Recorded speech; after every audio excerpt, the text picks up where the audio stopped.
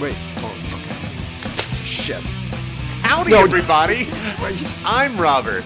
And aloha! I love hitting record right when Ira's shit goes spilling all over the floor. Okay. Did I say aloha to you, Robert? This is Anti-wave. Yes, it is. Just a second. Fuck. Oh, man. That's my favorite. Once per episode, Ira's papers always go spilling. My papers. All right, I'm okay. I hit record right when that happens. All right. Well, this week, we're going to talk about... What movie, Ira? You test me, because you sometimes think Mudbound. Mudbound. Mm-hmm. All right, so we're going to talk about Mudbound. We're also going to reveal our top 5. You got your paper? Can we start all over? No way. We can't. All right. Okay. Oh, we're going. All right. Our top 5. I know. Yes. Singers, actual singers who have appeared in films in a non-singing role. Okay, now let me ask you a question before we get to that. Yeah. Would you take other musicians who aren't singers? Normally I would, but we did label it as singers. Oh. We did say singer. Why? Did you already do your... No, I didn't. All mine are singers. Then why are you even asking this question? Because I'm wondering if I could have gotten away with that. Oh. Yeah. Like, could I use Tommy Lee for the Pamela Anderson sex tape? Would that have been acceptable? As long as we can watch it. All right. Producer Joe is getting you a table there. Now I have a table. There Thank you. Now I feel organized now. Yeah. Now you Can we start aloha? Ira, what's going on, man? How's your week? I'm feeling good, actually. You know what? So a few days ago, someone came up to me and said, "Happy New Year." Mm-hmm. Well, what are we into now? The third week in January. Oh, yeah. January's almost over. Yeah, and what's up with that? And seriously, Robert, I don't know if we've ever talked about this, but I'm fascinated that it seems like humankind has a profound need to categorize, to sectionalize, to put things in a box and label it. Well, 2017 was a really bad year, but 2018 is going to be a lot better. What? First of all, it's not going to be a lot better, and in my mind, it's all a continuum. But we have a profound need to bracket, to put things in sections, to put a pretty ribbon on it, file it away, and start afresh. Hey, I think that's fascinating. Yeah, I think you're absolutely right. But as you're saying that, I couldn't help but think how shitty 2016 was, though. What? I mean, it really was a shitty year, though. Well, tell me why. Give me 3 specific reasons. Because all these fucking people died. Do you remember that? That was the big wave of people. Oh, you're talking about celebrities? Oh, yeah. Oh. But it was also just a shitty year. I remember everyone talking at the end of 2016 about how shitty the whole year was for everybody. I don't know what that means. I seriously, are you talking about on a personal level or on a global level? Both. I think you're on a global level right now. Yeah. But on a personal, I really have always felt that life is a continuum. It's a linear thing, but we have a need to bracket it off because the Earth happened to be at that same point in the sun. It went around a circle. So we like to say, well, we're starting a new year. Boy, it's going to be better. No, it's not going to be any better. It's the same thing continuing. I find that a fascinating dynamic. Yeah. And every culture, every civilization on the planet seems to buy into this. When they show midnight and fireworks go off in all the countries, not just the main, not like with Rome or London or Paris, but even more obscure places, they all celebrate and go in the streets and yell and scream and party. Wait, are you implying that obscure places say that. are somehow less OCD than China or Japan? Less OCD? Yeah. OCD. I think it's OCD. I think it's a little obsessive compulsive. Well, yeah, I'm OCD, but I don't know. I think we're all OCD. We are all. But I find it fascinating that even just a couple days ago, hey, Happy New Year, man. First of all, it's 3 weeks ago. And what does that mean? No, I thought you were going down a different path originally because there's something about that bothers me. Tell me.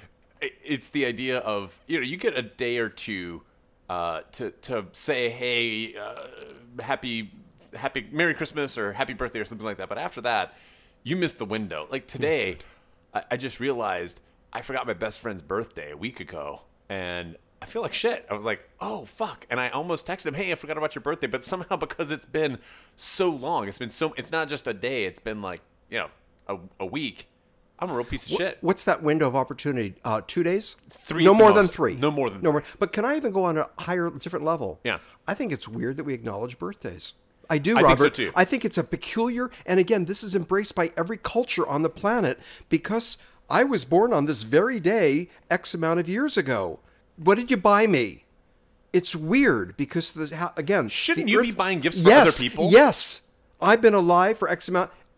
I'm alive. Thank you for being. A lot of friends are going to come out of the woodwork around your birthday at that point. Hey, buddy, how you doing? I don't understand. Now, I want to say to you, I'd probably feel different if I had a family. Ira, if I had a child. Let's make this arrangement right now. Yeah. You and I, from now on, I'll give you a gift on my birthday. You give me a gift on your birthday.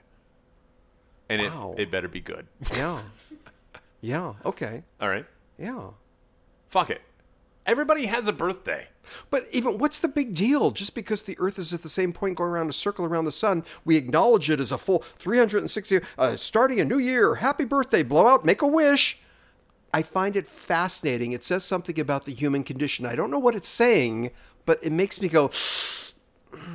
I think it's exactly what you said before. It's the same concern about compartmentalization. Yes.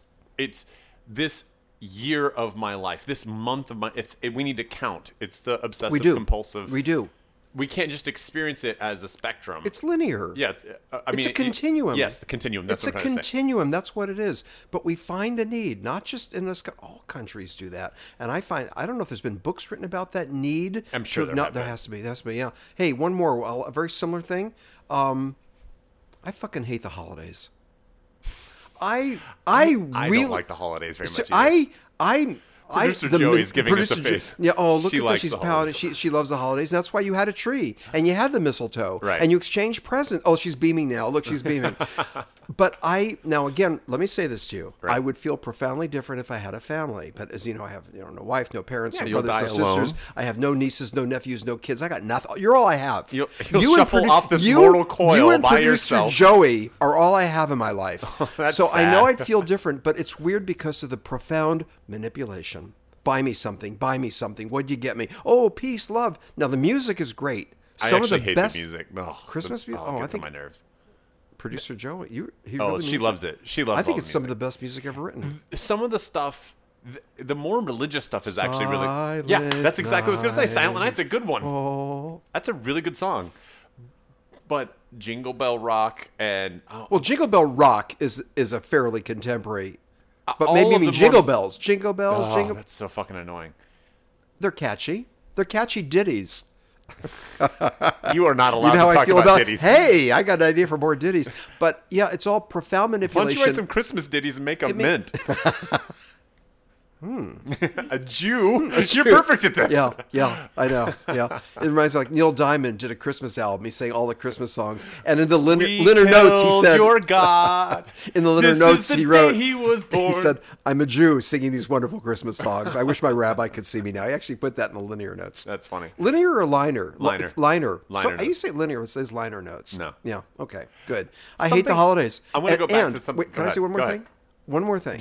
Somebody put a quarter into you today. What's going on with me today? But even like when there's combat in war, they stop shooting on Christmas Day.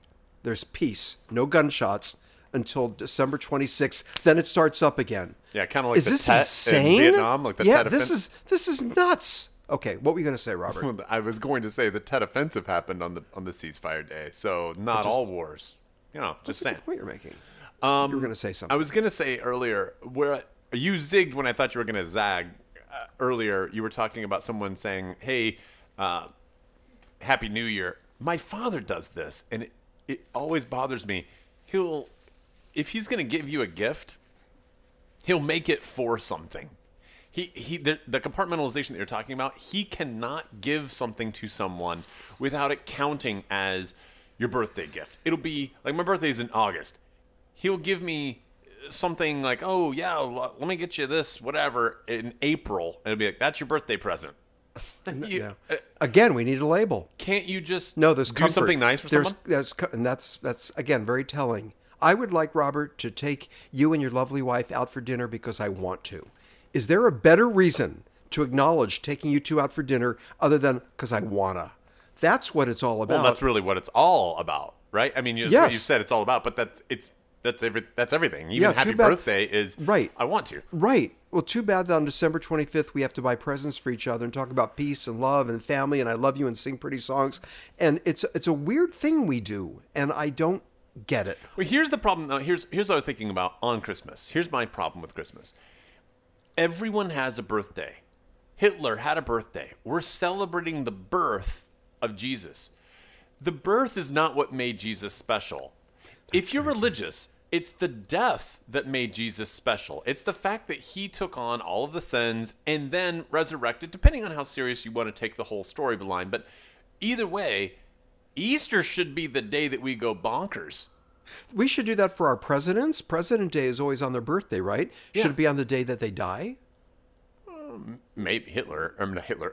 Hitler. President Hitler. No, Lincoln is what I was trying to say.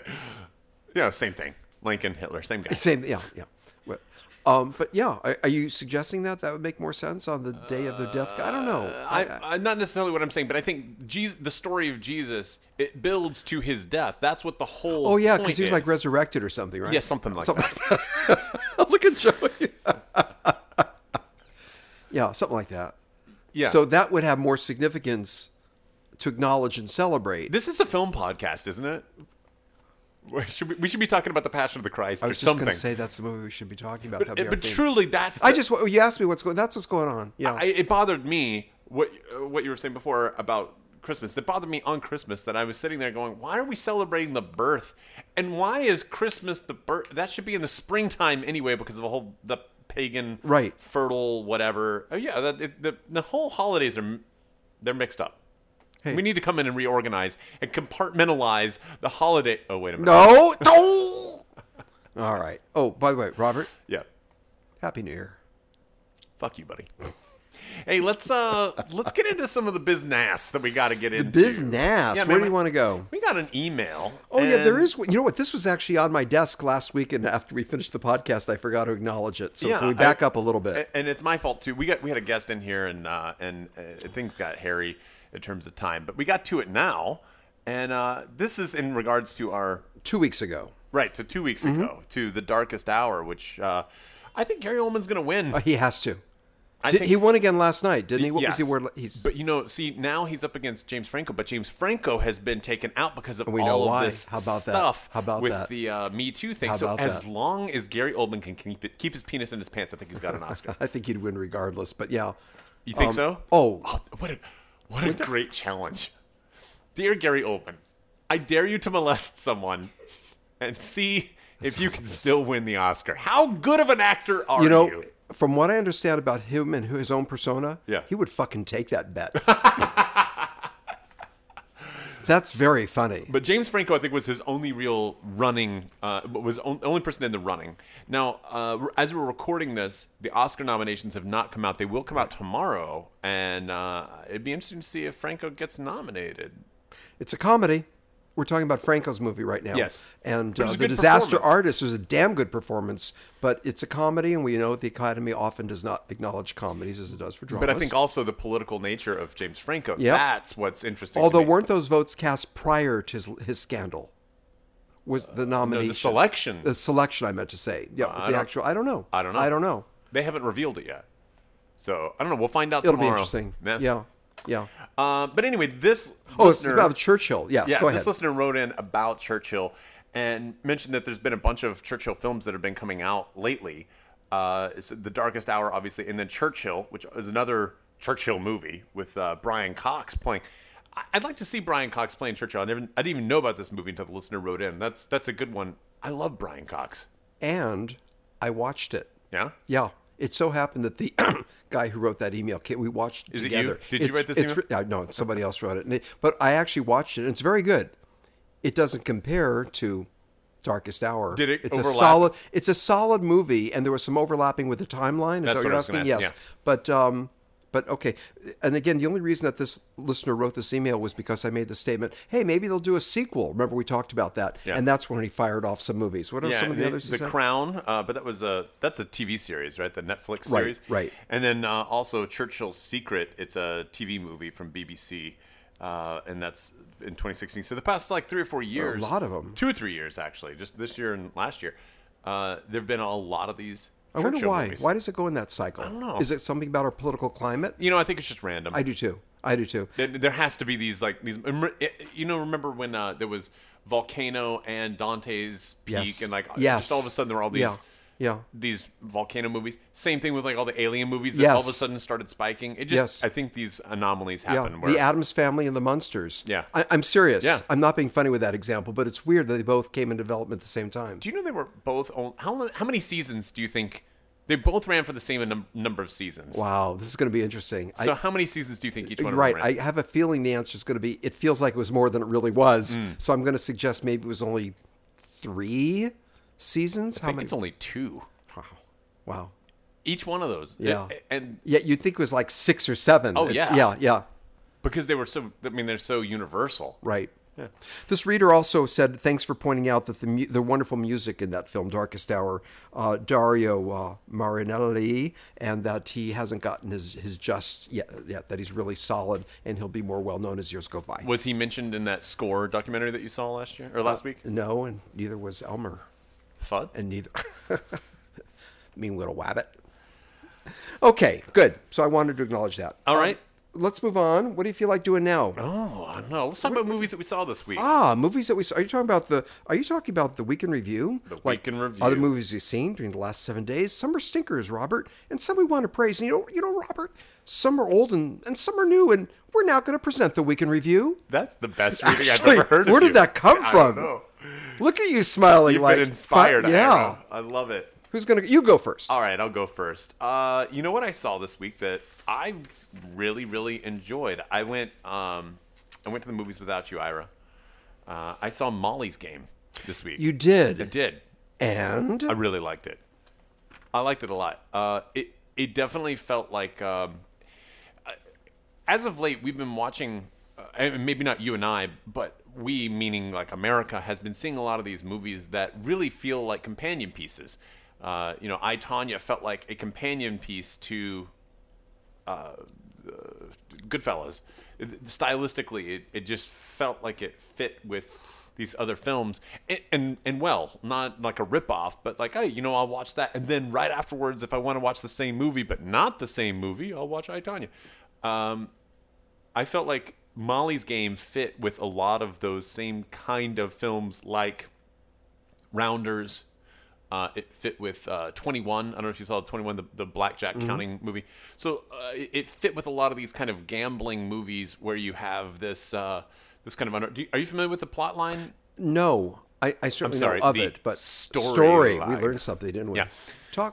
The story is about a girl who was a semi-pro skier. She was going to be an Olympic hopeful, and then she breaks her back, kind of down and out. She moves to Los Angeles, meets some people, and winds up running a poker gambling, underground gambling ring, I guess, like a night once a week where she's got all these celebrities coming in who are playing poker together. And she just works off the tips, but she makes enough money hosting this poker tournament every week that she starts making more and more money and gaining more and more attention. It's based on a true story.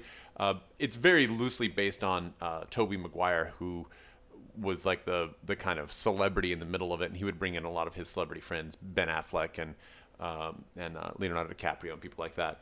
And so basically, she winds up getting fucked over by Tobey Maguire, and then she moves to New York and sets up a whole new thing there, does the same kind of thing, and then she's starting to take money from the it's called a rake. She takes a percentage of the pot, and when she does that, that's when she crosses the line into, okay, this is now illegal. If she's just getting tipped, it's not illegal. But now that she's done that, she starts gaining attention of the FBI, and the Russian mafia get involved, and she gets in way over her head. And this is all based on a true story, and it's really a great, well-acted film. I do think the plot of the film might have gotten in its own way because it is non-linear storytelling. She does jump around a little bit in terms of the time, and at points you get so interested in a certain aspect, and then it kind of cuts off, and you go back to the present day, and it's almost a letdown. Like, I want to keep living in that world and see more of those characters. But there's some really great acting. I'm not crazy about Aaron Sorkin's writing style. He writes all of his characters very similar. They're all so talky and so quick-witted and everything, and it doesn't really feel it doesn't feel natural. Everyone's the same kind of asshole to one another, and they'll make jokes, and no one really ever laughs at the funny joke that somebody just quipped. there is one or two characters in this film that do feel like true, real people outside of an Aaron Sorkin film, but it's solid. I really like the movie. My good buddy Eric, who's going to be on an upcoming podcast when we talk about the Oscars, right? He saw Molly's Game at the Writers Guild, and Aaron Sorkin was the guest. They did a Q&A afterwards. Did he throw anything at him? So like nobody took it, banana, but he got a pie? selfie. He actually got a selfie. Oh, yeah, that's pretty cool. Was Aaron Sorkin in the selfie, or just he? No, it got was a selfie? cute girl next to him. Oh, okay, cool. That's good. Yeah. So Molly's Game. Yeah, I also rewatched Bicycle Thieves this week as well. Wow. That's a good one. Have you seen Bicycle Thieves? I have. Yeah. It's a great movie. Yeah, that's one good. of the best. Yeah, you're getting some culture. You're getting culture. I love Bicycle Thieves. That's a good one. Yeah. Yeah. Nice. Okay, what do you got? Okay, a few I want to mention. Weekend review. Boy, I really love Amazon Prime. I saw a film called BDSM Sally. That actually is the name of it. BDSM Sally. But I'm not going to talk about that. Nor am I going to talk about Passion Flower. Now, there are 3 Passion Flowers. This is 3 different movies. Can you hear Joey cracking up? I know. Yeah. And the one I'm referring to is in 2011, but I'm not going to talk about that one either. So let's put that on hold, BDSM Sally. But what a title. Passion Flower. I went out of my way to watch a Roger Corman Can I film. ask you a question before you move on? Hold on. Yeah. When you watch BDSM Sally or Passion Flower, do you ever watch these movies and not masturbate? No. Okay, go ahead. Go ahead, Roger Corman. That's all I needed. No, I'm just saying because that's the answer you were hoping I would say, but we'll leave it up to our listeners to decide the answer. The Last Woman on Earth, Roger Corman film. Now listen. When I saw the title, 1960, and my first thought was, God, I hope she's cute. It's the last woman on Earth. Oh, so I hope she's cute. Here's what I want to tell you about. She meets up with the Omega Man at some point? Yeah, it's people. So, listen, Roger Corman, but what I'm dying to tell you is love triangle, 2 men, 1 woman. It was low production values, but do you know who wrote the screenplay? Who? Robert Towne. And he stars in it. People have said he appears in it. No, he doesn't appear. He's one of the 2 men. He's throughout the entire film. This is Robert Towne. What are we talking about? We're talking Last Detail. We're talking Shampoo. Chinatown. Yeah. He wrote Chinatown. Many people regard him as the best screenwriter we've ever had. He wrote the script to Last Woman on Earth. He's throughout the entire film. That is the reason alone to watch this movie. Yeah. The Last Woman on Earth. Forget it, Ira. It's the last woman on Earth. Do you think Can he you does that for imagine? all of his scripts? Every last line is, forget it, whoever the main character is. It's whatever the title of the movie is. You know, for what it's worth, the title did not have the word the. It was just called Last Woman on Earth, but they decided to put the word the in front of it afterwards. Okay. That was worth nothing. For what it's worth? Well, it's worth nothing. Was it good?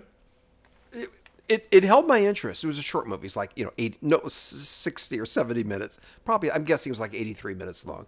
And that's good. There's scuba diving, the 3 of them. And we don't know what happens, but gases are emitted and the whole planet Earth and everyone is dead. And they come up from the scuba and they find out it was all shot in Puerto Rico. That's what's unique about this. Corman shot 2 movies there simultaneously, both taking place in Puerto Rico and San Juan. And so it had an exotic look throughout, but it was still cheaply made and appealed to our prurient interests.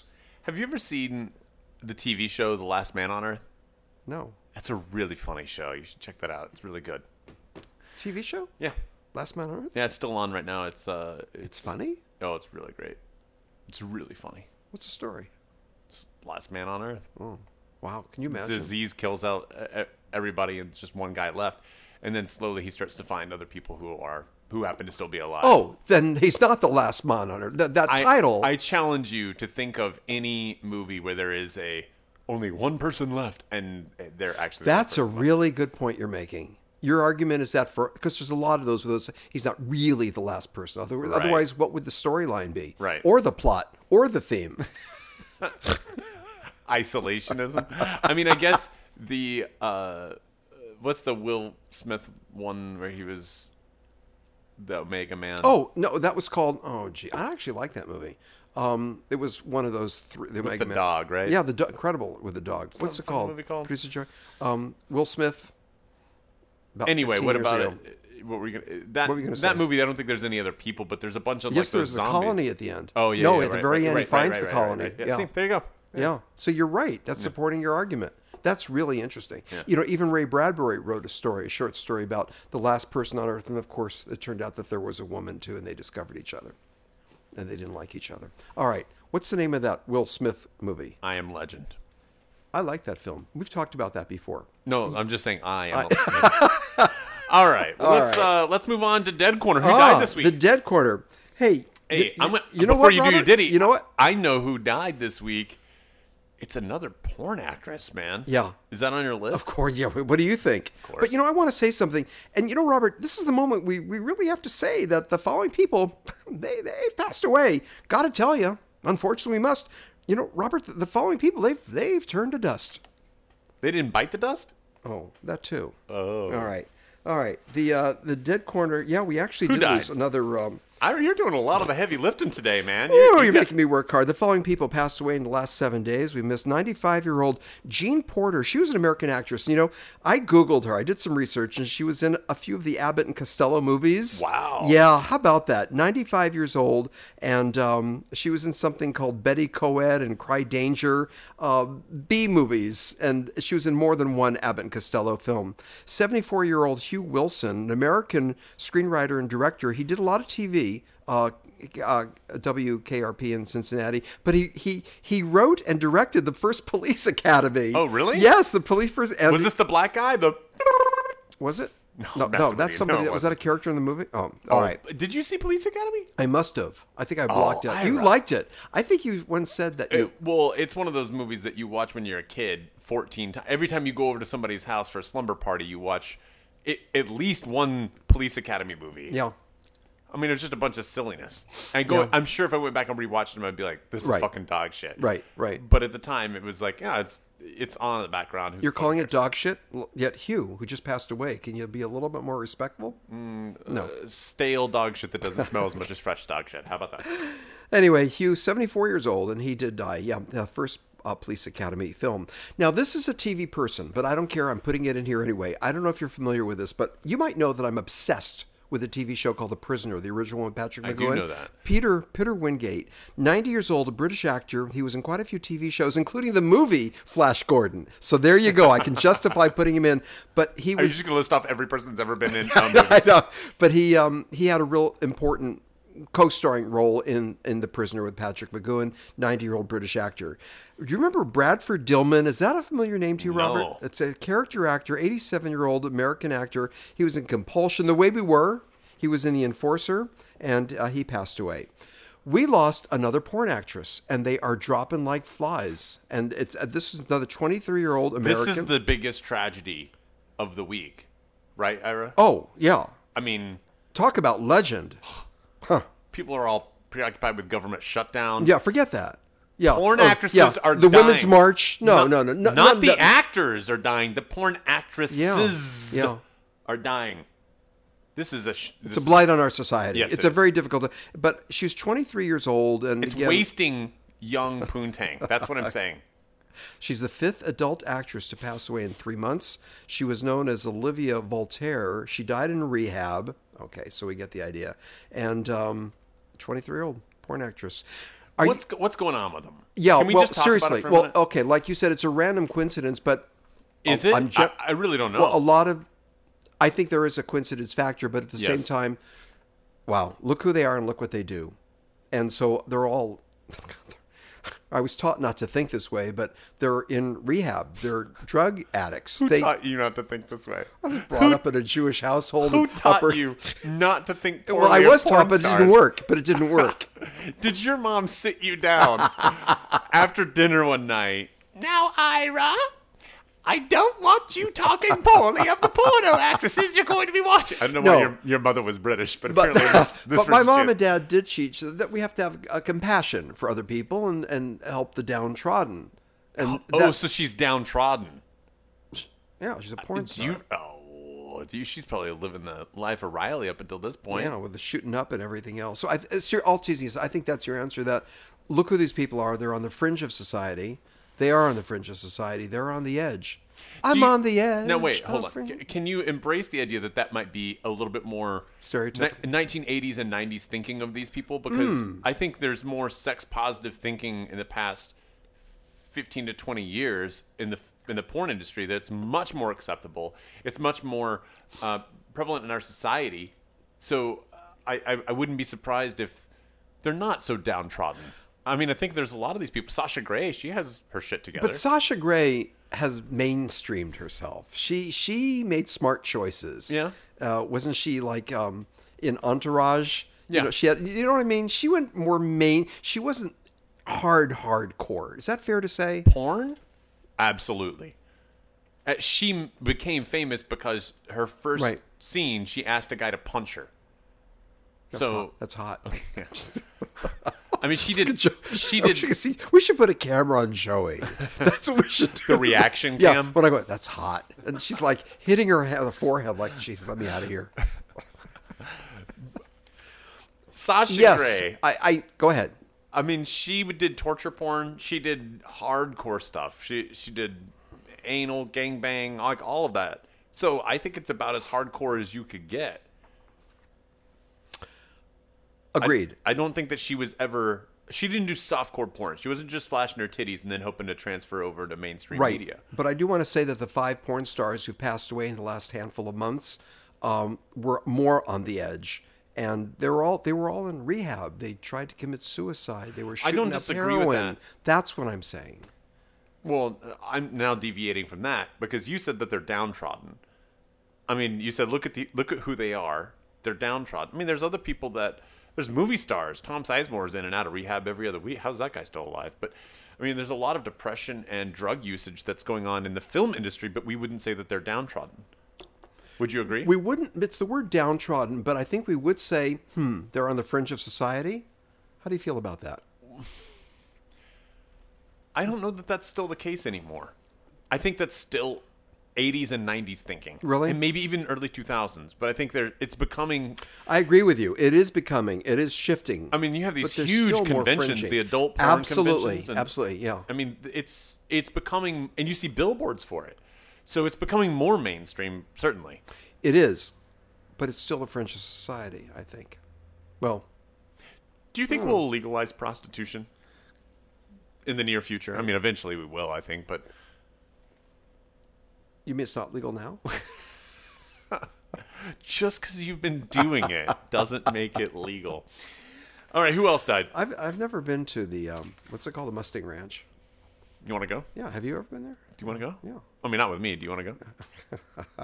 Joey's looking to go. All right. You know the name Dorothy Malone, Robert? Yeah. Yeah, she was quite an actress. I looked her up. I spent a lot of time getting to know her work. 93-year-old American actress, Written in the Wind. Peyton Place. She was in Basic Instinct. I forgot she was in the film Basic Instinct. Who was she in Basic Instinct? I don't know.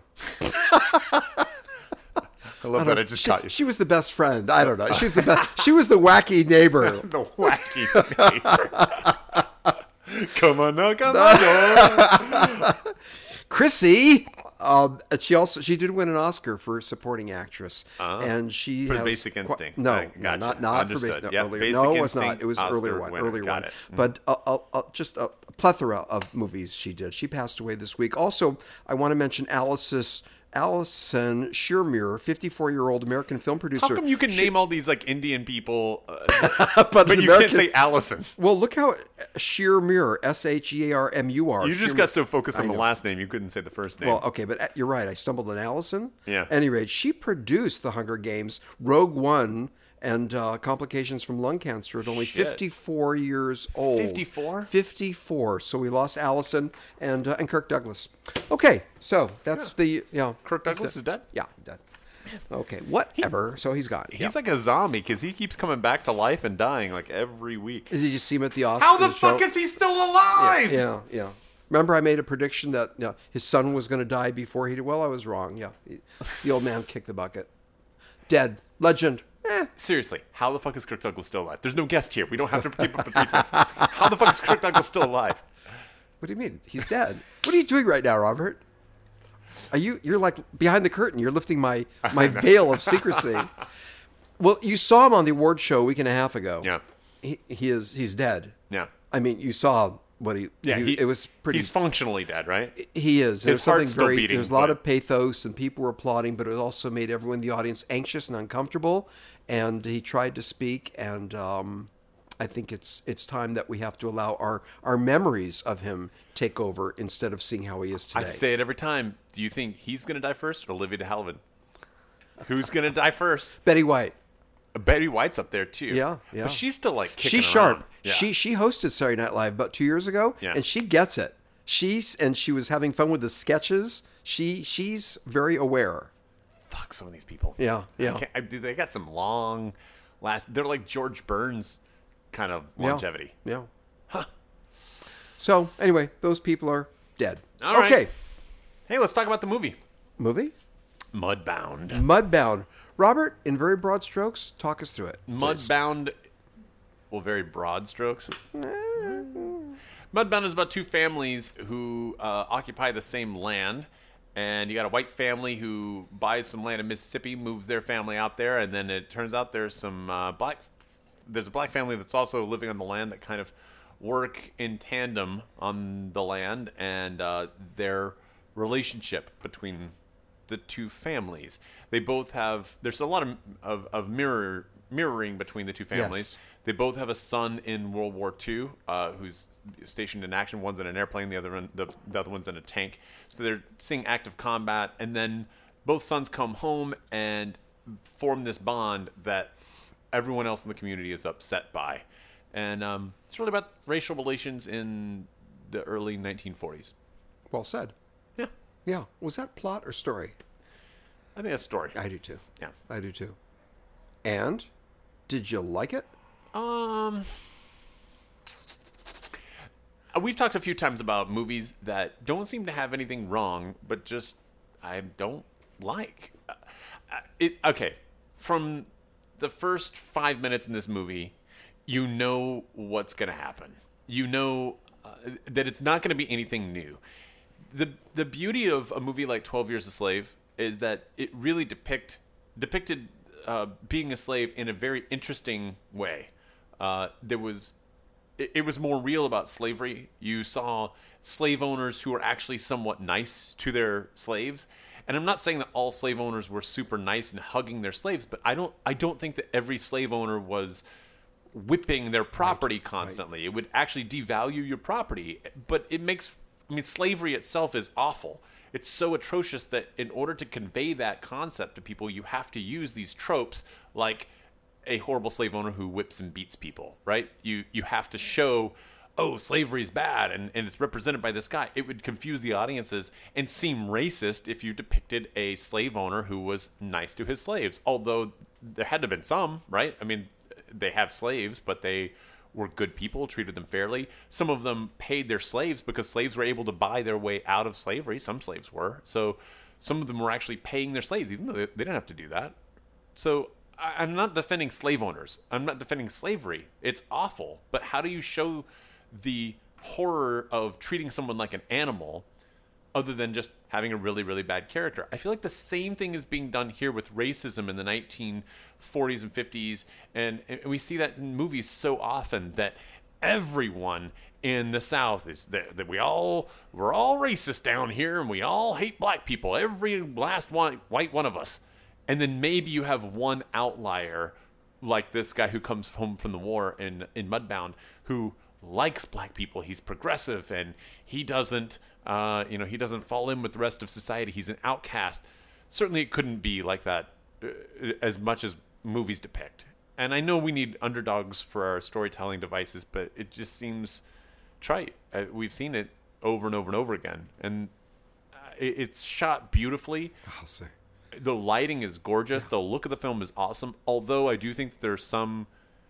It's really like a few shots every 5 minutes that are just absolutely stunning. They're like paintings. And then a lot of the close-ups are well lit, but not very magically shot. But some of the few images are just gorgeous. Yeah, landscape. Interspersed. Yeah. Landscape shots. Yes. Were magnificent. Yeah. Yeah. The close-ups weren't anything to write home about. You're right. And You're I've right. seen other films that really have done that better. Some of the more interesting... we were talking about Jean-Pierre Jeunet last week, the French filmmaker who did Amélie and delicatessen, and he did the work that he does in close-ups is so visually packed. It's amazing, and I don't think that this film has that. It's not bad. It's just kind of. The performances are all good. I didn't even really mind the story. I thought the story was okay. It's derivative. We've seen it so many times before. Yeah. That's how I felt. By the way, I want to back up. You said that slavery is awful. Is it? Oh boy, here we go. Here we go. If we re-implemented... See, people think I'm the offensive one on this show. If we re-implemented slavery, the crime would significantly go down. Oh my gosh. There'd be no ghetto. You just want your own sex slave. Robert, I agree with you completely. I first want to say that it was beautiful cinematography. Some shots were stunning, almost too pretty. Remember a few weeks ago I said, is it possible for a movie to look too pretty where it detracts and pulls you out of the story? Almost. But it was lovely to look at, and the acting was really good. And I'm going to make this. I thought, what is it? How can I respond? Because I want to be articulate. It's a good movie, but it wasn't for me. It's a good movie, but it wasn't for me because I feel like we've seen this before. Yeah. And we've seen it done better with better stories. We know about the South in the 1940s, and we know about the racism that went on and so on. It didn't tell us anything. To Kill a Mockingbird was the same thing, but it tells just, I think, a more interesting story. This was gorgeous. It was very well acted, and I had no complaints about the production values of the movie, but I just feel like been there, done it, and it's getting rave reviews. Yeah. It is getting rave reviews, and I think it'll get nominated. And, absolutely. And I just felt like we know about this. We've seen this. There's nothing new here. This is that movie when the Oscar nominations come out that you say, "Oh, Mudbound. Yeah, I think I heard something about that," and you never go see it. I think this is that movie. Yeah. I think actors that are entrenched in Hollywood are really going to like this movie if they ever get around to watching it. It does feel like homework at times. It feels like you have to watch this, like in sixth period English class. Obligated. We all have to sit through the Scarlet Letter and take your penance and watch this thing, and it feels somewhat like that. But I do think that a lot of the actors who watch it will really like the performances. But I don't see the general masses really flocking to this film. I agree. I think Netflix probably shot it hoping to get some of the Oscar attention because I think Amazon is starting to get that, especially with last year's what was the Casey Affleck movie where the house burned down. We reviewed. It was one of our early ones. Yeah. Bridge by the Sea. Sea something. No, what? The word sea. Manchester by the Sea. Yeah, there we go. There's like two people who listen to this podcast who are like, Manchester by the Sea, motherfuckers. Wait, two in total, or just two? There's only two people that are listening to this podcast. But you two that are listening, we got it. That's why we have a producer. We can't think of everybody's name or the movies they were in. But anyway, I think because Amazon has so many, they're starting to get so much Oscar attention, and they're starting to be kind of credited as the new studio. I think Netflix feels like they got to throw their hat in the ring in that arena as well. And this it looked like it probably didn't cost all that much to make. You didn't have any huge names in it. You got some decent acting, and you got a story that you can bank on to gain attention at the Oscars. Right. Often we've said that we use the term breathe, that movies can breathe, take their time, especially independent films. They don't have to rush through it. But I thought this movie was breathing too much. Yes, I would agree. Too long. And I know I've said that with other films in previous podcasts, but I think it needed some editing. No, yes, I agree. I think especially a film like this, where it's all set in rural Mississippi in the 1940s, it needs to be short. I think people feel like, we'll make it this long, sweeping epic. It doesn't need to be. It could be much tighter. And really, I think this should have been brought down in an hour and a half. I agree. I mean, there's some really interesting moments in this film. I will give them that. But ultimately, I think if they were just to keep those interesting moments and parse out some of the more bullshit that didn't go anywhere, I think they could have made a much tighter film that would have maybe even gained more critical acclaim than it's already gotten. Yeah. There are some good moments in this film. I found it interesting when we were inside the pilot's cockpit. Yeah, that's exactly what I was thinking. Really, Robert? That's great. And I thought, well, am I already going ahead and seeing a money shot? Maybe, but it was actually a sequence. But I never saw it from that perspective, and I felt the claustrophobia. Yeah. Inside there, and you saw through the window from his point of view of the other plane firing at him, or he's firing. That was really an interesting segment in the film. So it was, again, the production values were top notch. It was just long, and I feel like I've seen this before. Yeah. There were other sequences too that I got to tell you, at the beginning, like in the first 15 minutes, when the handsome brother is flirting with the wife or girlfriend. Were they married at that point? No, I don't know. Whatever. I think they were still dating. I think so. They're just dating. But the way that was shot was really like, wow. That the handsome brother was kind of coming on to her. Did you like that or no? Well, I liked it. It made me anxious, but that was good. That I was reacting that way. I felt like it was a little heavy-handed. Did you feel it was heavy-handed? Yeah. A little bit manipulative? A little bit not too... Not just manipulative, but too easy to spot. I think they were... It wasn't subtle. Yes. They were very like, hey, there's sexual tension here because they keep staring at each other way too long after they should have already broken eye contact. Right. Yeah. And I don't even know that we really needed that. No, ultimately, what that had to do... The story could have been told without that. Yeah, absolutely. Yeah. I think they're just adding more textured Texturing. background. Yeah. And I get it. I know the desire to do that, but I think ultimately you're losing people with it. Right. Whose story was it? That's what I did like about it. What I did like is that it was not any one person's story. There were several different narrators, and they were all kind of reviewing the different aspect of the story from their own angle. Yeah. Who's the protagonist? Certainly, see, it's kind of weird because the protagonist changes throughout the film. It starts out kind of being the white husband who gets rooked and by this rent he pays $100 to live in this house, and then you feel sorry for him. He's brought his whole family over there, and then he kind of turns out to be not a villain but kind of a pseudo villain, and I do like that. I mean, look, my taste in films. I like moral ambiguity. I like characters that are more real than anything else. The father of the black family also has some kind of leanings towards, is he a good guy or a bad guy? He's definitely kind of a protagonist at the beginning. And then these two guys come home from the war, and they quickly become the protagonist.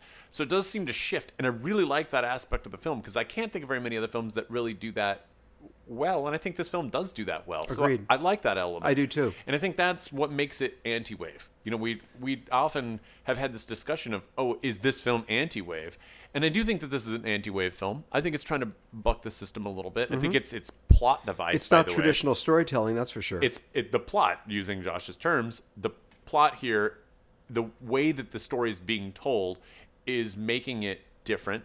I do think that there is, as I said, moral ambiguity, some realism to the characters. I think that's nice.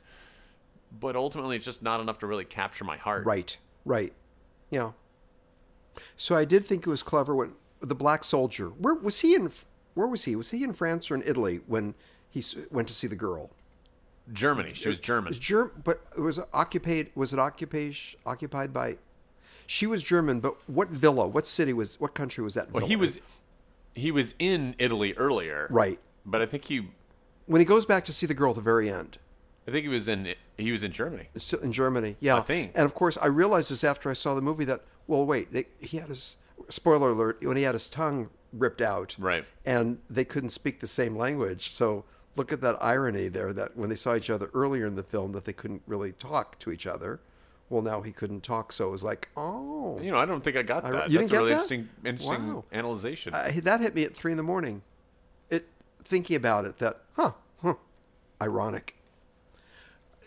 Okay, but that does not a movie make, although it was a clever bit at the very end. What? I wonder if I would recommend anyone to watch this film. It almost feels like I would recommend watching it on fast forward. I also have to question, I did not see this movie in the theater. I saw it at home, and I'm pretty sure you did it as well, right? Didn't you see it at home? Right. I wonder if it would have been different if I saw it in the theater. I wonder if my attention would have been held longer. And a lot of times I prefer to go see movies in the theater for that very reason. Sure. Because there's no distractions, and I can't stop it. I have to watch it on the movie's terms. right? I have to come to the movie as opposed to the movie coming into my space, and I can pause it and I can play a game on my phone or something like that. I can't do that when you're in the theater. So in a way, I almost always like movies more when I'm seeing them in the theater. I have to tell you that I did stop the movie more than once to make a phone call. I did break up the movie. I seeing it at home. So I wonder if I would have been more immersed in the storyline seeing it in the theater. But at the same time, there are some films, even when you watch them at home, like, for example, this week I watched a lot of Planet Earth Part 2. I don't know if you saw that they released, right? You know, the TV series Planet Earth. They did a second one. And some of those episodes were so captivating, I wouldn't dare turn that off. I want to watch it. And I would go back and rewatch it and go, this is amazing. So something about that is really pulling you into that world. And this one isn't quite doing that, isn't capturing. Agreed. What were your money shots? Yeah, and so some of the money shots, again, for me, there was, well, other than the specific scenes, it was not a shot, but it was a sequence inside the pilot's cabin in the fighter pilot. It's called the cockpit. Right, cockpit. That's the word. How could you? How could I forget the word cock? Yeah. Pit. Yeah. Okay. All right. And there was another. It's a sequence, but it's when the black soldier comes back for the first time and is in the general store, and the tension escalates immediately that he has to leave through the rear. That whole sequence was really, I thought, well done. Yeah. It was very anxiety provoking, and that for me was a money shot sequence. I also, the airplane sequence where the co-pilot gets shot, and the tank, that comparison, the parallel between that and also the black guy who was the sergeant in the tank, and they get shot up. Those two parallels and the way that their heads just basically blew up in front of them. Right. And I again, that feels, it's a cool action sequence to watch, but it does feel a bit heavy-handed in terms of a story device. Like you don't have to make it so on the nose that there's parallels between these two guys. Right. We get it. Right. But it is memorable. It is a money shot. But the money shot that I think I'll think about for a while, because I've been thinking about it ever since I saw it, there was one beautiful shot. It was like a sundown with a tree in the in this like right-hand third. It was a gorgeous, gorgeous shot towards the end of the movie, about maybe the last 15, 20 minutes. And it was just this beautiful panoramic shot of the house there and a little tree. I actually remember that shot. And it was so gorgeous. Yeah, see the house? It looked like a beautiful painting. It looked like the house is on the left, isn't it? And the tree's on the right. Yeah. In the foreground. Yeah. And I remember that. And again, it was gorgeous cinematography. Yeah. And there's some really nice pictures. We should acknowledge. There. I believe her name is Rachel, the cinematographer, and should have acknowledged her name. It was beautifully shot. Rachel. I don't know. We'll find out. Okay, Maybe producer Joey can find out who the director. Cinematographer. Thank you. She's on it. So yeah. All right. What rating would you give this movie? Right. I would give it. We're talking letter grades here, and it's going to be an in between one. I'd give it a C+/B-. I'm right in between a C and a B. I'm right in between a C and a B. I would give this movie a C, and that's pretty low for me. Robert, that's one of the lowest scores you've ever given a movie ever since we've been doing this podcast. I'll never really want to watch this movie again. No. I feel like I got it. I feel like I got it beforehand. I don't feel like I would recommend it to anyone. We've talked before about if the director was sitting here, how would we handle things differently? And I think I could justify Rachel Morrison, by the way, Rachel Morrison. I was right with Rachel. Yeah. Wow. Okay, Rachel Morrison. It was beautifully shot. Go ahead. I want you to finish your thought. I think I would try to soft sell it, but I think I'd have to stick with a C here.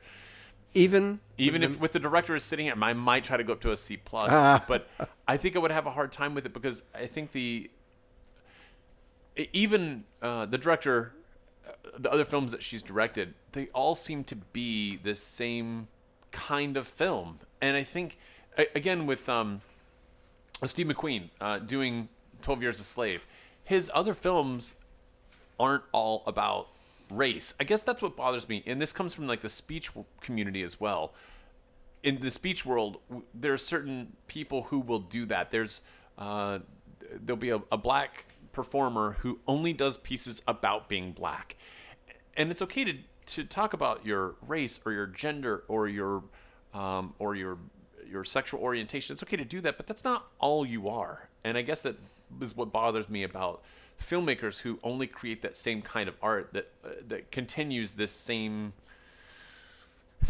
what am I trying to say? The same message that we've heard over and over and over again with not enough of a new spin on it. The new spin here was the plot device of who's the narrator, but the message was there was real new. We've seen the nothing message. new. We've seen it before. And it was horrible either at this itself. point, we either get it and understand it, and now we feel resentful that we're hearing so much of it. That's me. Or there's people who don't care and are still very racist. And That's they you. never would. Hey, no. And they never. Thank you for getting that. And they never would get it. Yeah. Even if they're bombarded with 10 more of these, Right. they still won't get it. Right. Yeah. Right. So I understand that the argument for it is to keep the message going, to keep the message flowing so that future generations can understand that. But I think they get it. It's guilt. It's like it's all white people should feel guilty. And I don't know. I mean, I've never had a slave, except for that one time, but I don't like to talk about that. And Look at Joey. We got to put a camera on this. her. You know what? This movie felt British. That's what this movie felt like. A Room with a View. And I never really want to sit through those. It seemed again. like it was a Black Merchant Ivory movie. Yes. It felt like a British movie that Americans got to act in about American history. Yeah. That's what it And felt like. I so agree with that. Yeah. That's funny. Yeah. So you give it a solid C. I said C+/B-. Yeah, I was being a little bit lenient. And somewhere between Well, the two, C+. the truth So lies. C++. Yeah. Beautifully shot, nicely executed. All Fine right. acting, but we've seen it. Hey, let's talk about our top 5. Our top 5 and hit it, Vern. And now, wipe off that frown as we present our countdown. We ain't joshing, and this ain't no jive. It's time to give a listen, you little creeps, to our top 5. Okay, so now justify our top 5, Yes, Ira. yes. Why are we doing top 5 singers? Oh, we should marry. We should marry. We should mention. we should marry. We should marry. Too bad that I'm already mention- married. Married. Yeah. What's her name? Blige? Mary J. Blige. Is Yes. You're looking. Yeah. Come on, Ira. Mary You got J. it. Blige was certainly good. She was very good in this film, and she's a singer, and that's where we came up with the idea of singers who have parts in films in a non-singing role. Boom. Now, What? It's funny. Usually, I'm the one who has Well, trouble defining our terms. and first of you're all, you said singers, not musicians, so we can't have musicians. Is that right? if you're okay with that, yes. That's all I And had in a mind. non-singing role, Yes. What if they sing one song? Is that what you're going to say? yeah, Yeah, I know. I was thinking about like Rio Bravo with, or like Ricky Nelson was in him. But if he sang a song, I would not have put it on the list. I might have violated some of those, And that's fine. but I think I got it. So, for example, Well, yeah, but for is it a example- non-singing role even if they sing one song? That's your question. It's a great Well, question. no, here's my question. First of all, I'm assuming we can't pull in someone like Bjork, however you want to say her name, for Dancer in the Dark, because that was a musical, right? Yeah, right. So we couldn't do someone like that. Unless she has that swan dress. That's why she wore this one dress. But could we do someone like Eminem for 8 Mile? Because the role he was it wasn't really a musical, but his... Now, I actually had that, but then I thought, you know what, first of all, I wouldn't even put that on my top 5 because I like the movie, and I like him in the movie, but that's his life. It's like you playing Ira, that's not that far of a reach. But he does sing or rap or, do whatever you want. He does perform in a musical way. I don't know if it's singing necessarily, but would you accept someone... Initially, my thought would be, no, he shouldn't be included because he raps a song. However, I sure see what you're saying. And it's a non-singing role, even though he sings or raps a song or two. It's still an acting non-singing role. And I really appreciate what you're bringing up right now. I don't know the answer. All right, good. Okay. I'm glad you're in a but I hear you. mood. Okay. I hear you. All right, well, what's your number 5? You want to go first or you want me to go first? You go first. All Let's right. have you- My number 5, man, I had a tough time with this one because this guy, here's what I also did. I want to tell you. Yes. I did not double up on the actors because some of these actors, or singers, however you want to put it, they've been in multiple films. And my number 5, Did you double up on people? Oh, the same person in more than one ranking. Movie. No, I didn't. Okay. I purposely did not because I felt like that was against the spirit of what we're going for here. But for my number 5, the actor is Harry Connick Jr. And I could not figure out what movie to put him in because I'm going to say it. This is going to sound so... you're going to laugh. Hope Floats is such a good movie with Sandra Bullock. He's really good in that movie. And I do have this little tiny soft spot for romantic films like that. I am, you really surprised us with The Notebook. Yeah. And Love Actually. Yeah. And now Hope Floats. What the fuck is going on with you? Yeah. And then I'll go watch Koyaanisqatsi right after that. Yeah. Hang on. I'm What's the film deal nerd, with you? man. I like films. I love it. But I did not select Hope Floats. I really wanted to. But the movie that I selected, my number 5, is from 1991, Little Man Tate. Did you see Little Man Tate? Did Jodie Foster direct that? Yes. Yes. Her directorial and I debut. thought it was a gem. It was good. It's a good movie, but Harry Connick Jr. steals the show. That's right. He's fantastic. And I think he does play a song in the movie, but it count really anyway. is. It definitely counts, yeah. I think he plays like a song or two just because he's like fiddling around the piano, but it's really an acting role. So if we're counting Eminem, we're definitely counting Harry Connick Jr. It's definitely an acting role. Wow. That's really great. He does a mean Frank Sinatra, doesn't he? Oh, he's great at everything. Yeah. They've been wanting to do the Frank Sinatra movie and having him star in it. Oh, really? Oh, yeah. That's been talked about for years with him. Yeah, he's good. Yeah. Fly me to the moon. Look at the look I'm getting from I like the way you fade yourself out. Fly me to I kind of know when to stop just by looking at you, Robert. That's it. I know when to stop. You should stop on the stop. All right. That's really a nice choice. What's your number 5? My number 5 is a cornball one. Uh-oh. It's a cornball one, and it may be because I am just a little bit older, but in the first airport movie, 1970. Airplane. Yeah, I know, not airplane, but airport, 1970, when Dean Martin was the pilot. And I know. But I've got to tell you that he had a very dramatic moment. And I read an essay about this where it was the whole thing about, give me the gun. He goes among and he asks to get the gun back. And it's solid acting. And after they shot the scene, everyone applauded him because they didn't think he had the chops to act the part of a pilot with his plane in jeopardy. He's a singer. And it was a non-singing role. It's a goofy selection, I know, but I'm sticking with my number 5. What? Well, these were important films where they had all these A-list celebrities. And was Airport the one where didn't they get in another plane? No, that was the Airport 75. Was it 75? No, I'm old, don't I? Is that the way they got a plane leading it, and they had to jump back to the the windshield? That was getting so. There were 3 of them. There were 75 and 77. Right? Yeah. So this was even Jack Lemmon and Brenna Vaccaro were in one of them too. Oh, were they? Is together as a couple, but this was 1970. This is the first one. Okay. And it created a little bit of a phenomena. Yeah. And they were successful, kind of like what we saw with Towering Inferno, Poseidon Adventure. Get a bunch of A-list celebs and put them in dire circumstances. Yeah. Cornball choice, but I'm sticking with it. Dean Martin. My number 4 is a movie I don't think that you've seen, but it's good. From 1997, starring Tupac Gridlocked with Tim Roth. You're right. Have you seen? No. All right. No. Gridlocked is about these 2 heroin junkies, who decide that they want to go clean. And they go all around town trying to get clean, trying to get into themselves in a rehab center, and they can't. And everywhere they turn, they keep getting, no, you can't. It's a really commentary on the bureaucratic system of a junkie who is trying to get clean, but the system will not let them get clean. And it makes it easier for them to just go back out into the world and get high than it does to get clean. It's a really interesting film. It does have some action in it.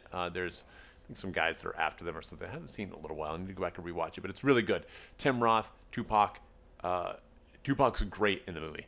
So that's my number 4. Good luck. By the way, we've got to ask our classic question. Are we going to overlap? No. No way. No way. We're not. Yours are more contemporary and hip. Mine are older examples. If there was ever more of a division, it's going to happen in this top 5. Mine, you'll notice, I noticed this too. All of mine, almost all of mine are 1990s. I have one that's not a 1990, and even some of my scoops of ice cream are 90s or 80s. So I mean, it's This is great. yeah. All right. It's definitely the era in which you grew up. Yeah, it is, because my number 4 is 1960. I'm cheating with my number 4. Okay. It's a cheat because I have two, and they're so similar. They're two different movies, but they're so similar. In the Alamo with John Wayne in 1960, John Wayne directed it. Frankie Avalon was in this Venus in Blue. I know where to stop. And at that time, You should have stopped at Venus. I know. At that time, they were taking then teenage heartthrobs and putting them in these movies so that the girls will go. That was the formula. And it worked with two movies. The following year in The Guns of Navarone. Blanket Bingo? No, not quite. The following year in The Guns of Navarone, 1961, with James Darren, they did the same thing. Not Bobby. I always got Bobby Darren and James Darren confused. Well, that's understandable. Yeah. It is, yeah. But neither sang in either of these two movies. Frankie Avalon, The Alamo, James Darren, The Guns of Navarone. They were not good actors. They were good singers. They had a significant part in both these films, and I'm clumping them together. I'm cheating on this one because it's so similar that they were getting a teenage heartthrob, putting him in the movie to broaden the appeal. You just couldn't go with scoops of ice cream. You had to work into. I cheated. This is a cheat. All right.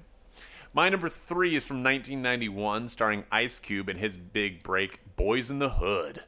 Did you see Boys in the Hood? I did. John Singleton's first movie? Yeah. Oh my gosh. Yeah. Ice Cube is great in that movie. It's fucking great. Did you really see it? Do you remember it? No. You didn't see it. I could see in your eyes. You could tell. I'm trying to remember if I saw it. Yeah. It seems like you should have, but you probably never did. Well, that's true. It seems like one of those movies you're almost, that you're obligated. It's one of these movies that if you go back and rewatch, I mean, it's really a great film. The problem is it's been copied to death, and that formula really got established with Boys in the Hood. And you can see that, okay, this is what set the pattern of all of those 90s new wave of blaxploitation movies that were to come, but this is true life, gritty, urban black neighborhood. It's great. Our top 5 can't be more different in this podcast than in any other podcast we've done. That might be true. I think that's very true. I do have one. My number 2, I think we might overlap. Really? I think so too. Now I'm looking at mine. We both have that for number Okay. 2. However, number 3. Okay. Frank Sinatra. Damn good actor, singer primarily, but look at the look you're giving me. Okay. Wait, All right, go is ahead, that going to be? Is that going to be your number 2? That's going to be your number. No. Frank Sinatra. It could be. Manchurian Candidate, The Man with the Golden Gun. From Here to Eternity. From Here to Eternity was the other one. Yeah. However, I'm putting down Frank for Von Ryan's Express. I never saw Von Ryan's Express. Oh, it's a great movie. It's a great movie. Yeah, see it, watch it. And 1965, here we have a singer at the top of his game, and in a dramatic role. It's a solid, gritty film. That's my number 3. All right. Wasn't he in The Man with the Golden Arm too? Yes. Okay. Yeah. Interesting that there's a Man with a Golden Arm and a Man with a Golden Gun. I used to get those two confused. I wonder why. Probably because Bobby Darren. All right. My number 2 from 1992, Madonna in A League of Their Own. Oh, that's really good. Yeah, that's where I figured I'd. I get you. Go ahead. Talk. Yeah. I mean, she stole the show. She's the best part of the fucking movie. I mean, Tom Hanks is great, and Lori Petty is great. Everybody in that movie, Gina Davis is awesome. Everyone's really good in that movie. And also, that's when Rosie O'Donnell also kind of stole the show there with her. But they were great in that movie together. They really had some nice chemistry. That's before Evita and everything else. But she, I don't. It wasn't her first film, but it was the one that really catapulted her into, okay, she can act now. Do you know what I mean? Before that time, she was like in Who's That Girl or something like that. Who's That Girl? There was another one like a white girl. It was like a classified ad shtick, but it was not a good movie. You're right. This was where she had acting chops for the first time in this film. That's really nice. And she had a real emotion. She had a real arc. And she was controlled. She was she showed that she could contain her character. Right. Directed by Penny Marshall. Yeah. That's a good choice. Yeah, go ahead. What? What were you going to say? No, go ahead. Okay, all right. The actress for my number 2 is Cher. And now, I wanted to put Cher on my list for Mask, but because I had Mask on my top 5 last week, I couldn't. But we can repeat. So we talked about this. Can we repeat? I know. And I thought about Cher, and the first thing that came to mind was Moonstruck and Silkwood. Yeah. Oh, she's great. In Silkwood. Yeah.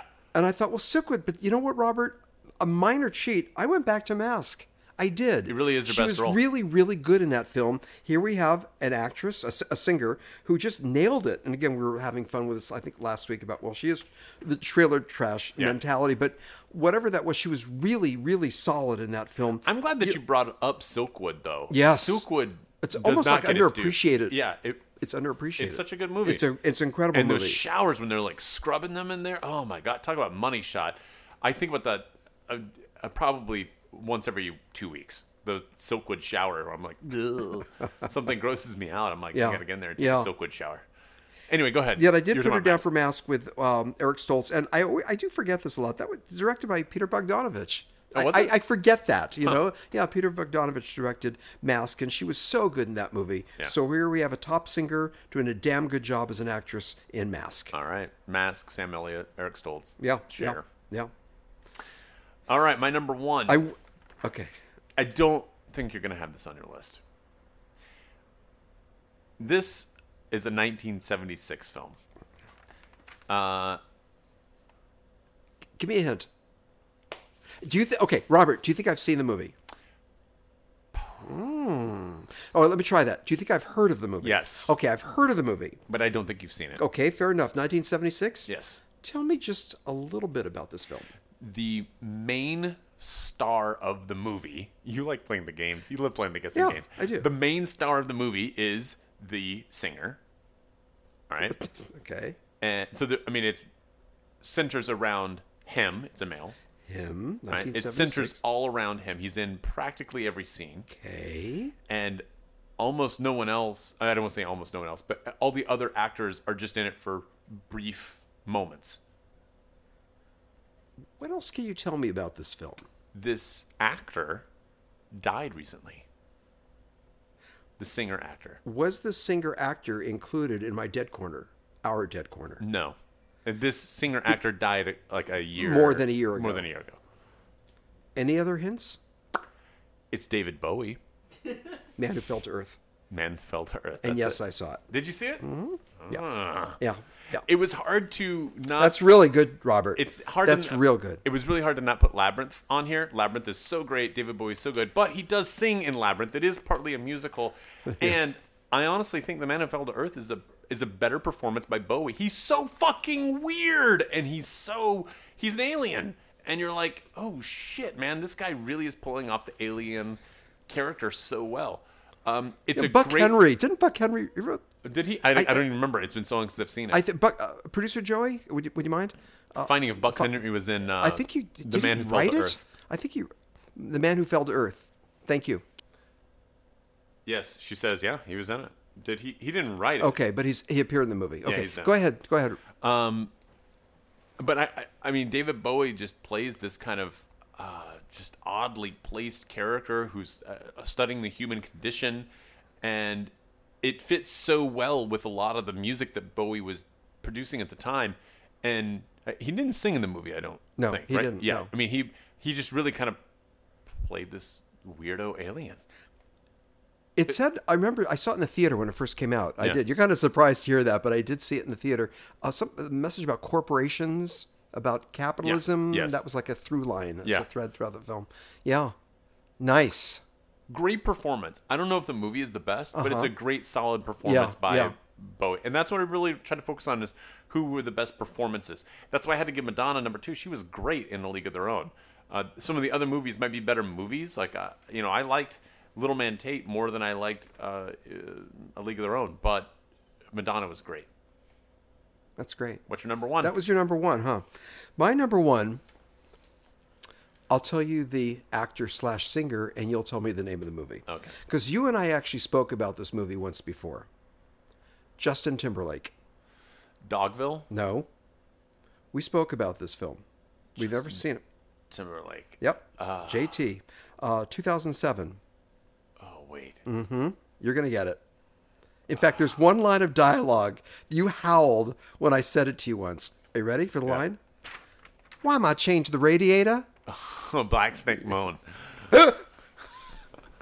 First of all, that's a hell of a movie. I love my number one. I fucking love my number one choice. Justin Timberlake is like a triple threat. I mean, a singer, dancer, actor. He's got it all, and he's damn good in everything that he does. Black Snake Moan with Samuel Jackson was in that film. Christina Ricci, who has an insatiable sexual appetite, and it's a really good movie. He's wonderful in it, and he's of course primarily a singer, an incredible actor in Black Snake Moan. Yeah, that's a good one. Yeah, I like my number one. Hey, one of my little extras I'd like to throw in there just to mention, but because I cheated. The performance was so bad that I couldn't put it on my top 5 list.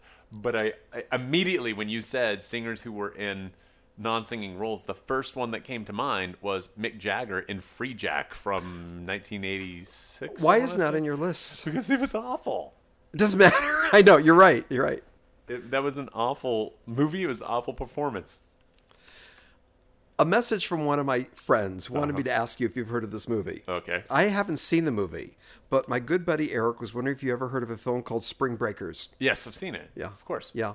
And it stars, what's her name? Who's Selena Gomez. Yeah. She was good in that. Yeah.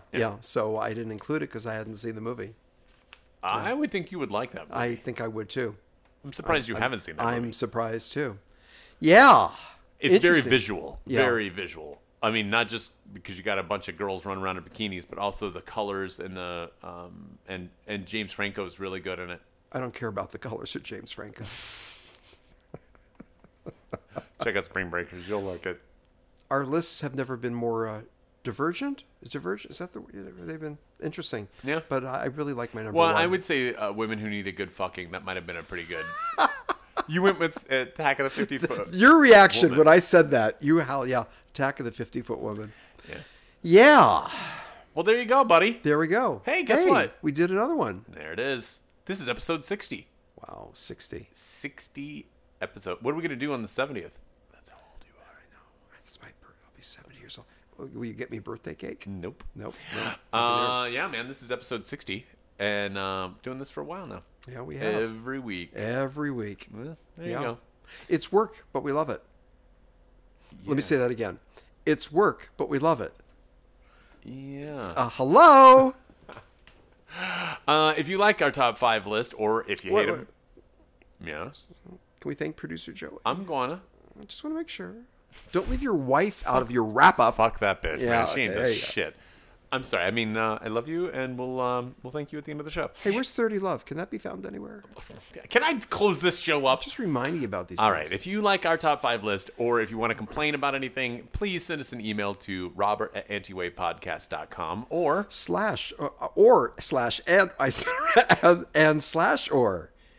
Ira@antiwavepodcast.com. Yeah, I'm trying to get I you know. Or you can send us a message through Twitter, which is @AntiWavePod, or Instagram @AntiWavePod as well. Yeah, we're all over the place, aren't we? We are. We really are, Robert. We're on iTunes, we're on Stitcher, we're on Google Play. Go to our website. Yeah, or tell a friend. Make sure someone knows about it.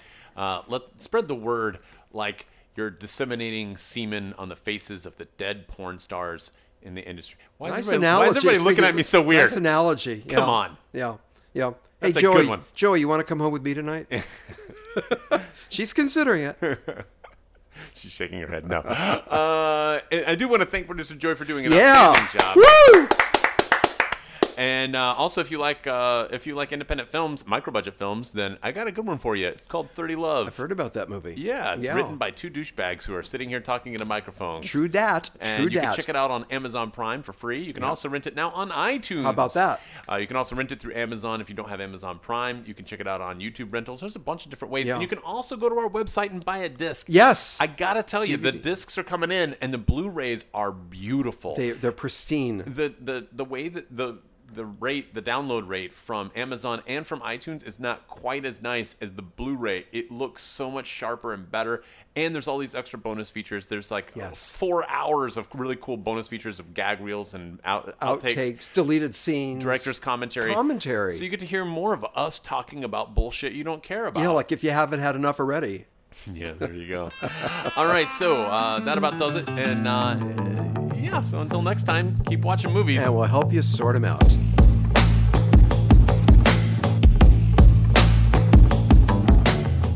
How come you can name all these like Indian people, but you can't say Allison?